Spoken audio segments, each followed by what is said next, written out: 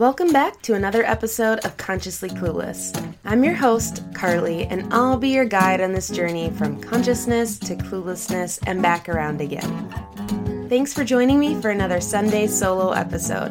Whether it's Sunday night and you're getting ready for the week, Monday morning and you're on your way to work, or whatever day this podcast has found you, I'm really glad you're here. Just a quick reminder before I get going into today's episode, if you're enjoying this podcast, head over to Apple Podcasts and leave a review. It really helps me out. Okay, so today we are talking about depression. So let me backtrack. I have dealt with depression and anxiety for a few years now, and actually, as I kind of work through things and reflect on things, I realize that I was probably dealing with depression for longer than that, but just wasn't naming it and probably didn't want to call it that. But that's a whole nother issue. So even if you've experienced it, depression can look different for everybody. And especially if you haven't experienced it, it can be hard to kind of wrap your head around. Even with all the work I did in my past and present, working as an advocate, working as a advocate for survivors of dating violence and sexual assault and all of that, it doesn't matter. If you haven't experienced it directly, it is a little bit of a disconnect, and that's not good or bad, but that just is. It's hard to explain to someone who hasn't totally dealt with it. It's hard for me to even explain because I thought I was really with it and on top of it, and until I actually experienced it, I realized that I didn't totally grasp it. So I want this episode to be kind of a 101. I'm going to do a few different parts of supporting someone with depression because I think that it is really important to learn how to help somebody. So whether it's your partner, your spouse, your best friend, your kid, your parent, your whoever, if you are a support person in that person's life, it is important to think about how to do better and how to be there for them. So in this part one, I want to just do a 101 of depression to kind of just lay the foundation. So I have a Mayo Clinic article that I'm looking at right now that I'm using and that I'll put in the show notes. But this article lists the long list of potential symptoms of depression that vary from person to person. And I'm going to read them because I think it's really important to hear all of the different ways depression can manifest for someone. So, feelings of sadness, tearfulness, emptiness, or hopelessness. Angry outbursts, irritability, or frustration, even over small matters. Loss of interest or pleasure in most or all normal activities, such as sex, hobbies, or sports. Insomnia or sleeping too much. Tiredness and lack of energy, so even small tasks take extra effort. Changes in appetite, reduced appetite and weight loss, or increased cravings for food and weight gain. Anxiety, agitation, or restlessness. Slowed thinking, speaking, or body movements. Feelings of worthlessness or guilt, fixating on past failures, or blaming yourself for things that aren't your responsibility. Trouble thinking, concentrating, making decisions, and remembering things. Frequent or reoccurrent mention of death, suicidal thoughts, suicide attempts, or suicide. And unexplained physical problems such as back pain or headaches. So the article goes on to detail that depression symptoms usually are severe enough to cause noticeable problems in day-to-day activities like work, school, social activities, relationships with others. Other people may feel generally miserable or unhappy without knowing why. So let's talk about a few of these quick, and then I will detail my own experience with depression just because that's what I can speak to kind of help you understand as the listener if this is something that you've never experienced. So there are the typical ones that we think of when we think of depression. Sadness, maybe lack of appetite, sleeping a lot.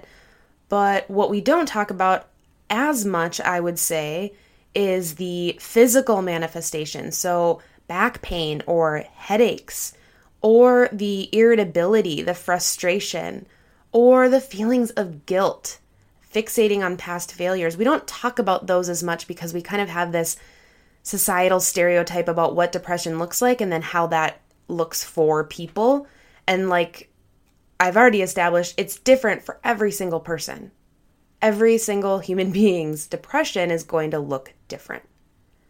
So what did mine look like? I will speak to my own experience. When I am kind of deep in my depression, I am definitely sad and hopeless. That was the last thing that kind of scared me when talking to my therapist was I've never felt so hopeless. And even though I logically can think that my life is okay, I can't escape the fact that I feel hopeless, and that started to scare me. Another thing that I think I definitely experienced was feeling guilty. When I look at my life, I'm like, wow, I'm super privileged. I have all these amazing things going for me. I have a job. I have family that cares for me. I can list a zillion things going right for me. So to experience depression it felt like it was just not right. Like it was me doing something wrong, because how can I have this great life and be so privileged and have things other people would dream of and feel so shitty? So I felt guilty, like I was an asshole, basically, that I shouldn't feel this way. And because I internalized that for a while, I wasn't talking about how I was feeling because I didn't want anybody to think I was being a brat, which is so fucked, right? Because that just made it worse. But that's a real thing. That's a real thing. Those feelings of guilt are so, so real for people. I was also getting some headaches and definite sleeping too much. I'm still recovering and kind of trying to fix my sleep pattern because I slept more than I ever even knew was possible for me to sleep when my depression is like really bad for a long, sustained period of time. I also had a change in appetite. I was not as hungry. I just couldn't eat. Or if I was hungry, nothing sounded right, and then I would try and eat, and I'd feel sick. And that's another thing about the physical manifestation. Like, it's not all just in the mind. It's not all just rumination. There's reactions in our bodies because there is no just mental health or physical health or whatever. It's all connected.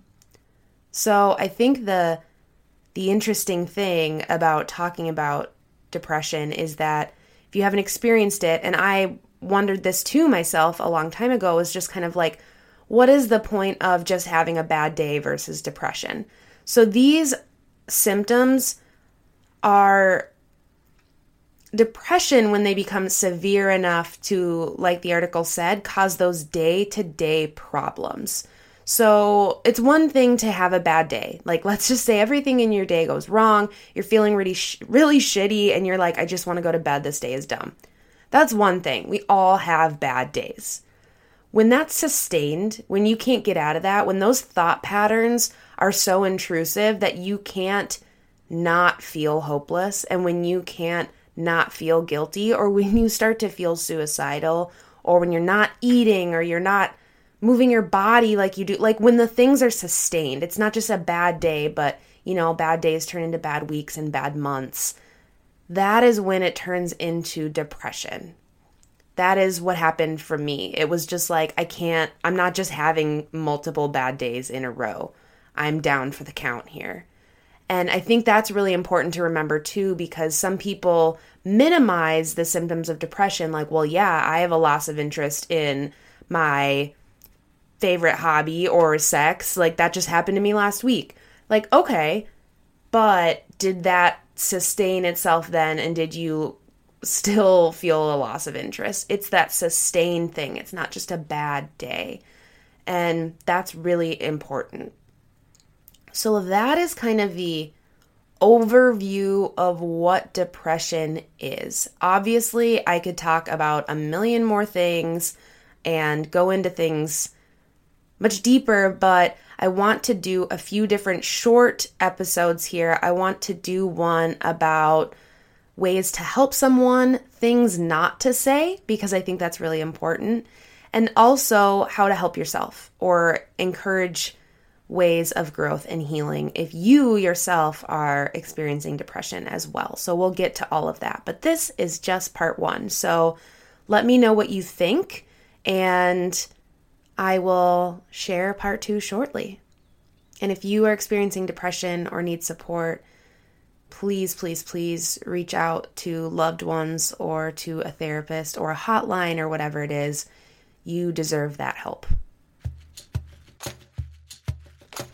Thanks for listening to another episode of Consciously Clueless. If you enjoyed this episode, hit subscribe wherever you're listening. If you want to help me get this into the ears of more listeners, send it to a friend, text it to a family member, share on social media. Whatever you can do really helps me out. And if you haven't yet, head over to patreon.com/consciouslycarly and see all the amazing things I'm doing over there. Yoga, meditation, recipes, tarot cards, like you name it, it's over there. And finally, head over to my website, consciouslycarly.com, and check out the Self-Love Reset course. I know you're going to love it. Until next time.